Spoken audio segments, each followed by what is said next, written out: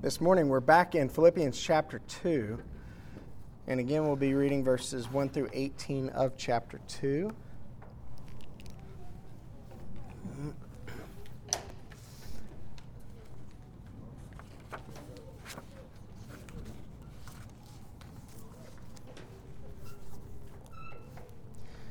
The word of our Lord from the Apostle Paul's epistle to the Philippians. If there's any encouragement in Christ, any comfort from love, any participation in the Spirit, any affection and sympathy, complete my joy by being of the same mind, having the same love, being in full accord and of one mind. Do nothing from selfish ambition or conceit, but in humility count others more significant than yourselves. Let each of you look not to his own interests, but to the interests of others. Have this mind among yourselves, which is yours in Christ Jesus, who, though he was in the form of God, did not count equality with God a thing to be grasped, but emptied himself by taking the form of a servant, being born in the likeness of men. And being found in human form, he humbled himself by becoming obedient to the point of death, even death on a cross. Therefore God has highly exalted him and bestowed on him the name that is above every name, so that at the name of Jesus every knee should bow in heaven and on earth and under the earth, and every tongue confess that Jesus Christ is Lord, to the glory of God the Father. Therefore, my beloved, as you have always obeyed, so now, not only as in my presence, but much more in my absence, work out your own salvation with fear and trembling. For it is God who works in you both to will and to work for his good pleasure. Do all things without grumbling or disputing, that you may be blameless and innocent, children of God without blemish, in the midst of a crooked and twisted generation, among whom you shine as lights in the world, holding fast to the word of life, so that in the day of Christ I may be proud that I did not run in vain or labor in vain. Even if I am being poured out as a drink offering upon the sacrificial offering of your faith, I am glad and rejoice with you all.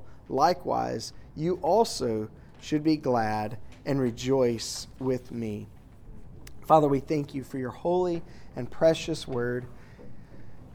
And we pray that you would minister to us by your Spirit, according to your word. We pray in the mighty name of your Son, Jesus, our Lord, your incarnate word, our coming King. In his name we pray. Amen. So it was John Newton, whose name you're probably familiar with, the author of Amazing Grace, the old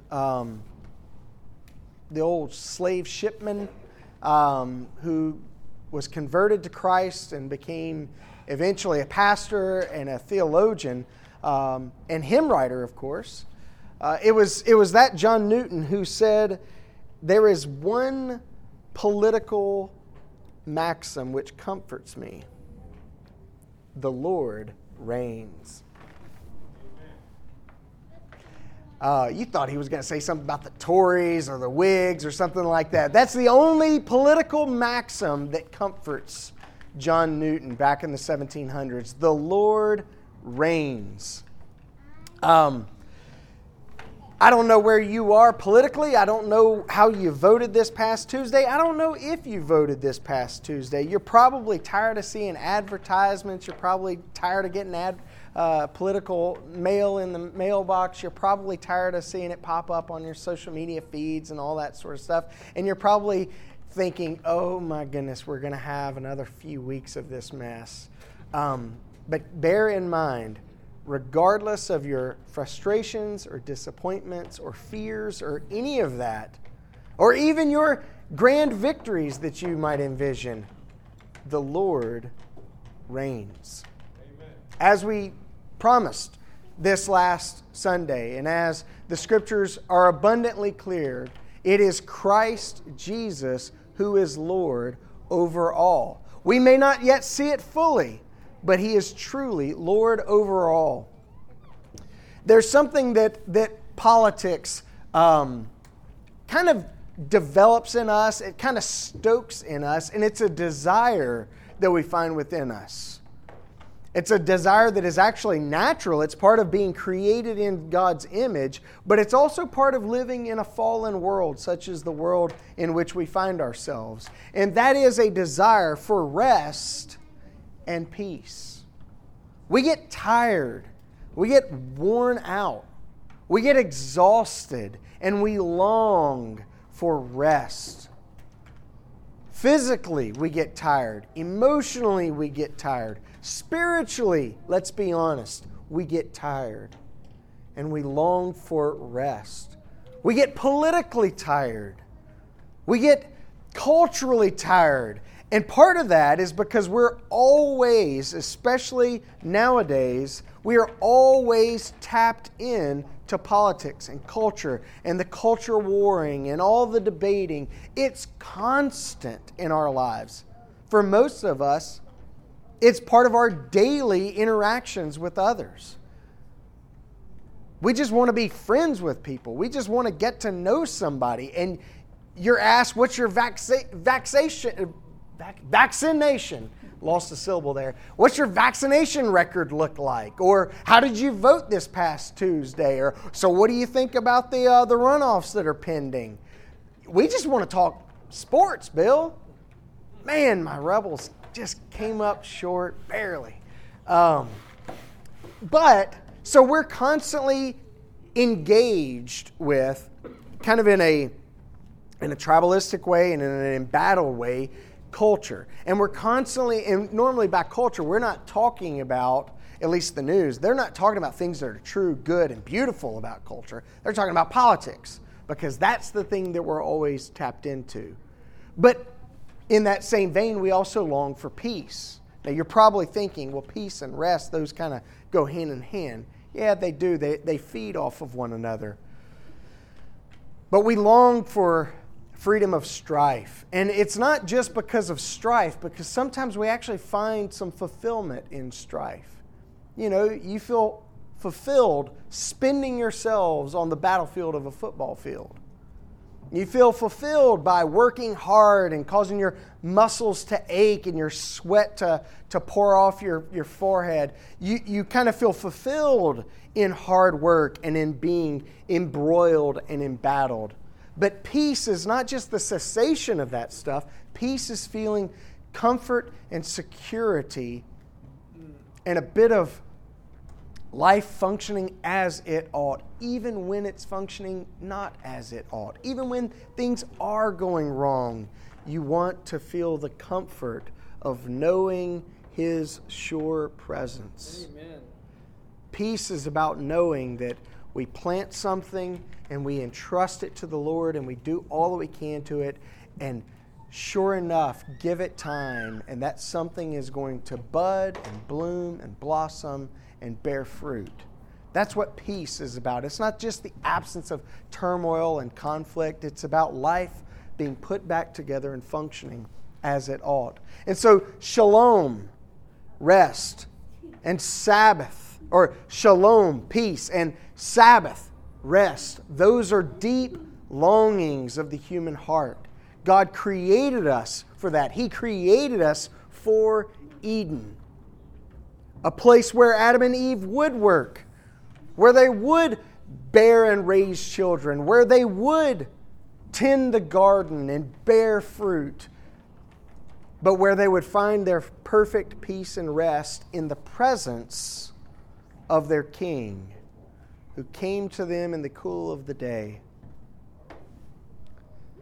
And so we proclaim the kingdom of heaven as citizens of heaven. And when we hear that phrase, the kingdom of heaven, we're often thinking about escape. You know, the kingdom of heaven is somewhere we get to. It's somewhere when we leave this world we go off to. But the kingdom of heaven in the scriptures is not about escape. It's actually about arrival. And it's not even about our arrival, but instead it's about His arrival. His kingdom is His rule and His reign among His people. And all throughout the Bible, we have promises from God through the prophets, through the psalmists, in the epistles of the New Testament, in the book of Revelation. All of them have this continuous refrain of, I will be their God and they will be my people. I will be with them. He promises His presence.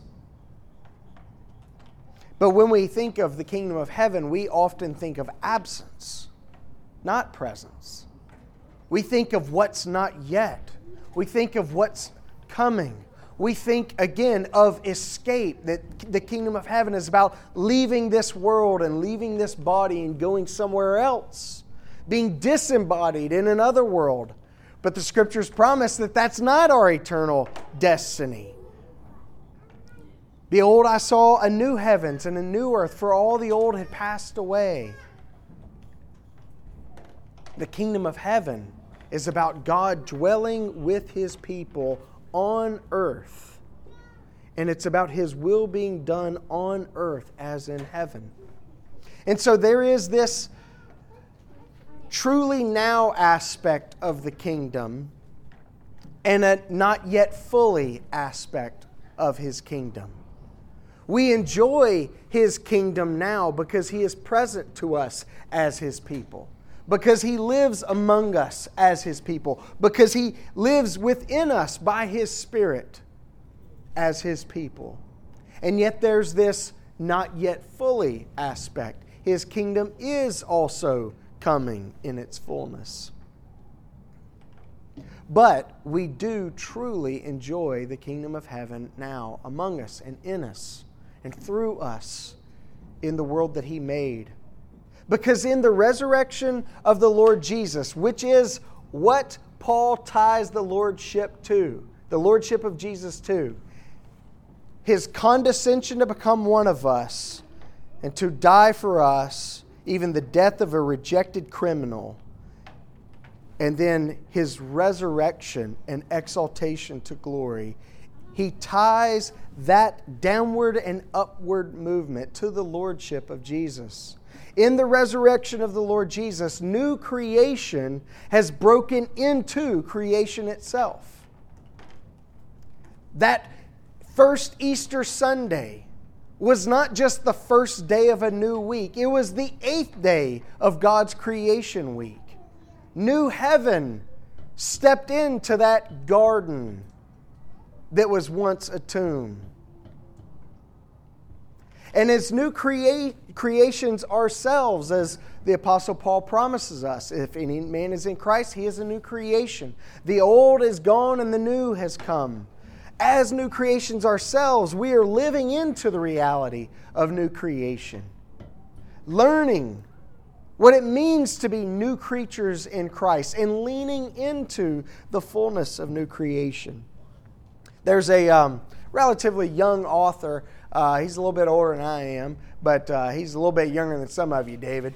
And not to name names, but his name's James K.A. Smith, and he writes a lot of stuff that I really, really enjoy. But he talks about how human beings, you and me, all of us, we are leaning types of people. We lean forward. We lean forward not just into the future, but we lean forward toward those things we love. We're like flowers that, a little potted plant that leans toward the sunlight. And so you realize after a few weeks it's kind of wonky shaped, and so you got to turn the pot so that it can lean a little bit more that direction toward the sunlight. We are leaning types of creatures. We lean toward what we long for. We lean toward what we desire and what we want. And as new creations in Christ, as people who declare the lordship of Jesus, Paul is calling us to lean toward the kingdom, to lean toward the King and His likeness.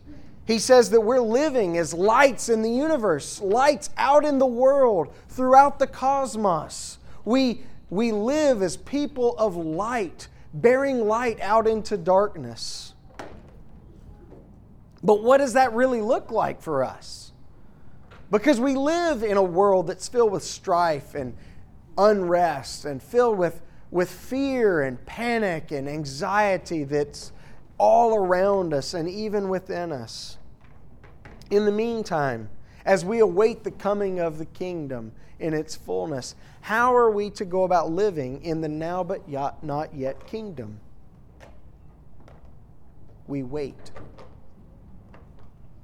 Christians are a waiting people. Now hear me out. We wait, not as we often think of waiting. Because when you and I think of waiting, normally we think of being passive. We think of waiting as do-nothingness, right? We just sit around and wait, I guess. Well, there's plenty of things you can be doing as you wait. In fact, if you go to a restaurant this evening and you got to wait for a table, what are you going to do? You're going to pull out your cell phone, check up on the social media. Please don't do that. Don't be the type of person that's seen with their phone in their hands when you got people around you. Be the type of person that's engaged in conversation. Be a different kind of person. But I digress. What are you going to do? You're going to talk to the people that are around you. You're going to maybe even say, hey, I haven't been here before or in a while. May I please have a menu so I can kind of look it over? We wait actively. Actively, not passively. Kind of like the waiting that a team does in spring training. There's all sorts of stuff that's happening. There's endurance drills. There's weight training. There's scrimmage games that are happening. You might even have a preseason games, and those are, of course, meaningless games. They mean nothing. You can go 4-0, or now, I guess, in the NFL, 3-0 in preseason, and it means nothing about your season, what it's going to look like, because the scrubs are playing, right? The backups, the third stringers, folks off the practice squad are playing. But as waiting people who are actively waiting the coming of the King, the coming of His kingdom in its fullness, these games in which we find ourselves embroiled are real games. They are games that matter, that really matter. Games with eternal outcomes, not outcomes that are just wiped away when the season starts. Please bear with the militant language, but kind of military language was pretty common in the Scriptures, and it's pretty common throughout history, especially church history. In fact, we think of the church as the church triumphant, those who have gone on before us, those beyond, those who have trailblazed already, and we think of the church militant. That is us. That's you and me. That's those who are actively engaged bodily in this world, waiting to go where they have gone. Those here, those left in the trenches. These are real battles within which we find ourselves. Real battles being waged, and eternity lies in the balance on the field of play. And yet we live as people of God in this fallen world. And in light of that, I want to share with you a few thoughts on how it is that we ought to live as the people of God in a fallen world. First of all, let's remember one simple thing. It's not the one simple thing from last week. It's something, that kind of follows from it. One simple thing. It's His world. This is His. This is the world that He made. The world that He declared to be good. The world that He died to save. The world that He promises to make new. And so as the hymn writer reminds us, this is my Father's world. Christ, the Son, has died to redeem it. This is His world. And so when we think about the world in which we live, we ought not have the mindset of escape. This world is the pits. I just want to be gone and done with it. We ought to weep. This is our Father's world. What can we do to bring light into it? What can we do to bring redemption into it? And so we live as His people in His world, not in fear, hiding from the enemy, not in fear hiding from the world, and the world is not necessarily our enemy, because it is His world that He created, manipulated and destroyed by the enemy. And we live not in fear also of our neighbors. The enemy and our neighbors are not the same thing. In fact, the Apostle Paul in his epistle to the Ephesians reminded us, we do not wrestle against flesh and blood, but against the rulers, against the authorities, against the cosmic powers over this present darkness, against the spiritual forces of evil in the heavenly places. And so remember, this is His world. He created it. He died to redeem it. He will recreate it and make all things new. But in the meantime, let's live out His kingdom values as salt and light. That's why the Apostle Paul gets to meddling here about the Philippians. Don't be grumbling. Don't be stabbing each other in the back. Be a different kind of people. That's how the world lives. Live differently. Live out the values of the King. You are salt and you are light. Be salt. Be light. What do y'all think about those welcome signs on the way in? They've only just been out there the last few weeks. We used them years ago and we broke them back out. You're coming in and you got this nice welcome home, right? Outside of a bowling alley. That's kind of strange. But when you go to leave, unless you're lingering around forever and don't want to leave, then you're going to be helping take stuff down. You don't have to do that. But when you go to leave, you're going to be greeted by a couple of other messages. In fact, everybody that's bowling right now and getting some lunch right now, if they leave before we do, they'll be greeted by those same messages. It'll hit them a little bit differently than it hits you, though. It'll hit them more as kind of a platitude. For you, it better hit as a reality. One says, be salt and light. Now, what in the world does somebody bowling on Sunday morning while church is happening know about being salt and light? I don't know, but again, I digress. The other message is, may you know His presence this week. I want you to know His presence this week. Amen. And I, through you, want them to know His presence this week. And a lost world will only know the presence of God throughout their daily interactions with His people.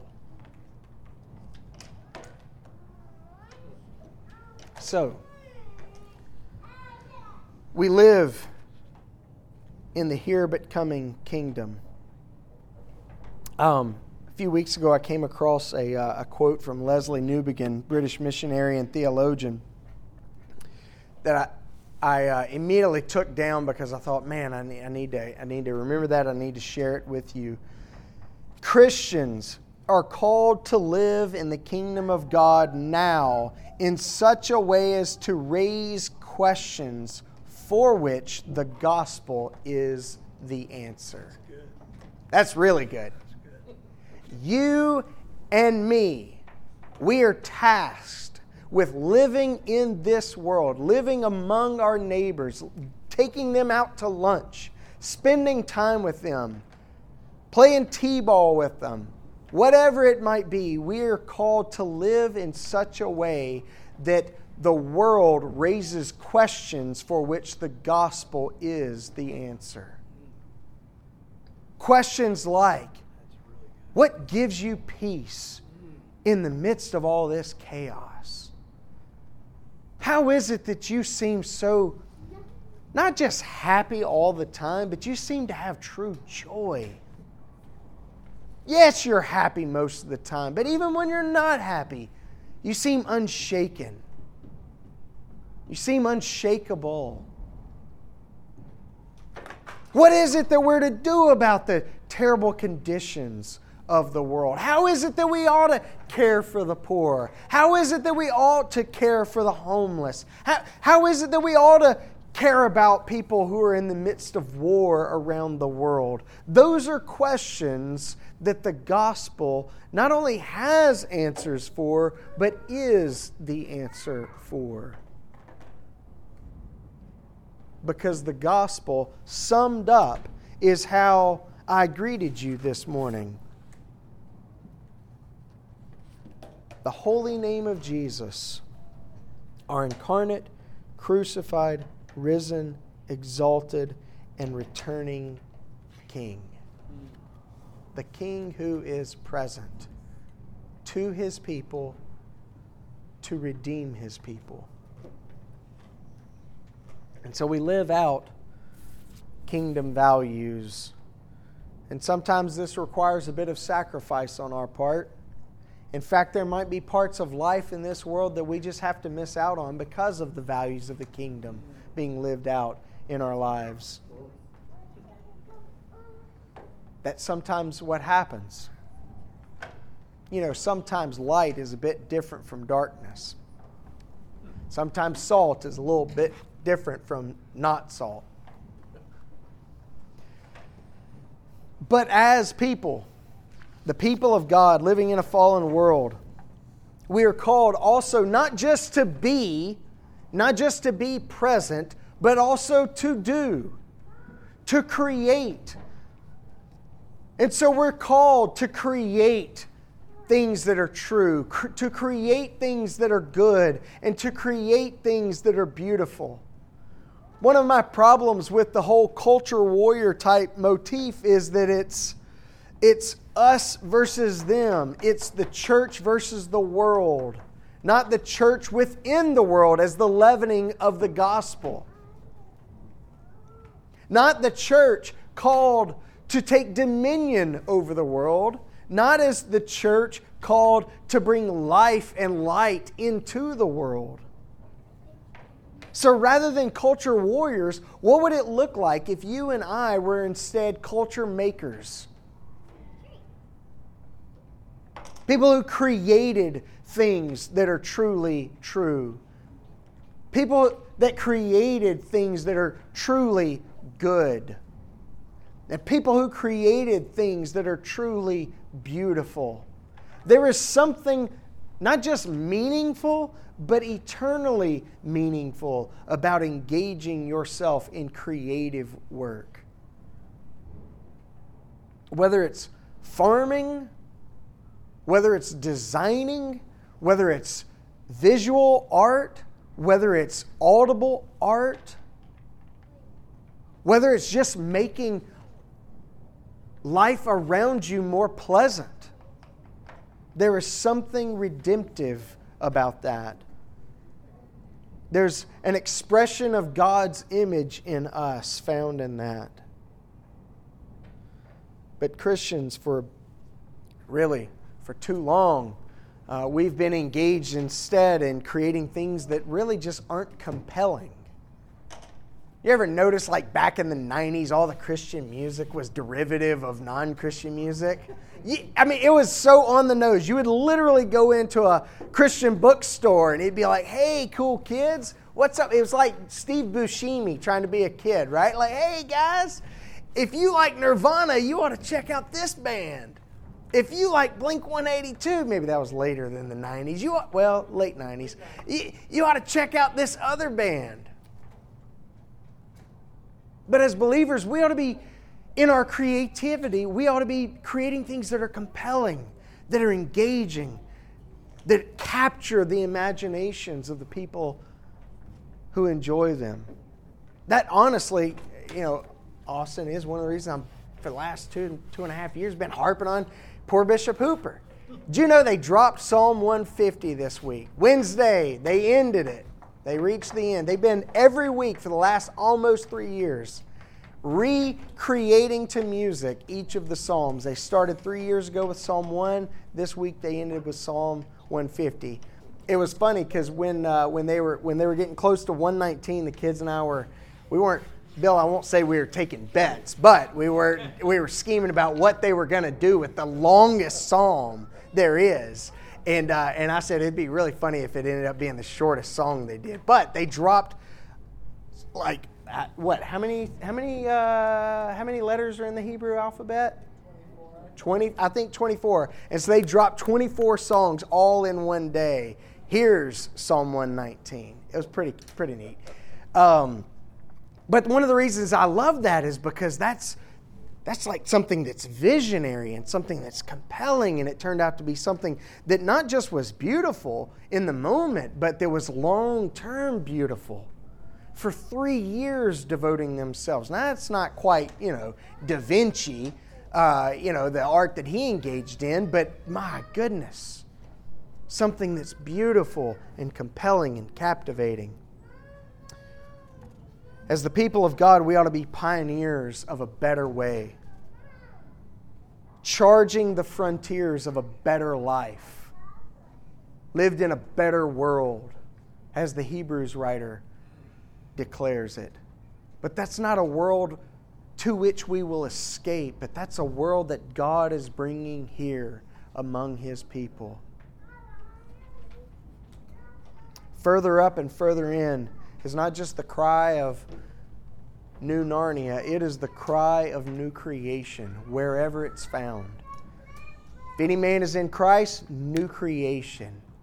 And now the cry of his heart is further up and further into that reality. So some things to keep in mind as we live as the people of God in the midst of a world that is His but is in rebellion.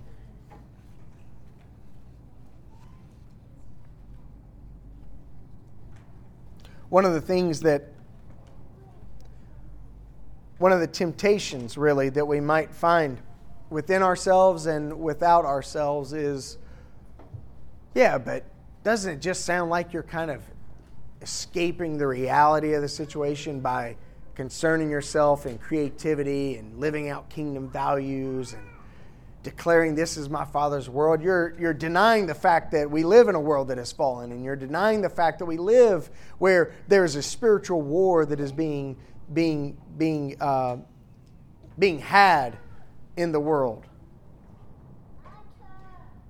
C.S. Lewis actually, in the middle of World War II, wrote an essay on education during wartime. This Oxford Don engaged in education and whatnot. Don't you realize there's a war happening, and it's a global war, and Europe is being destroyed, is destroying itself?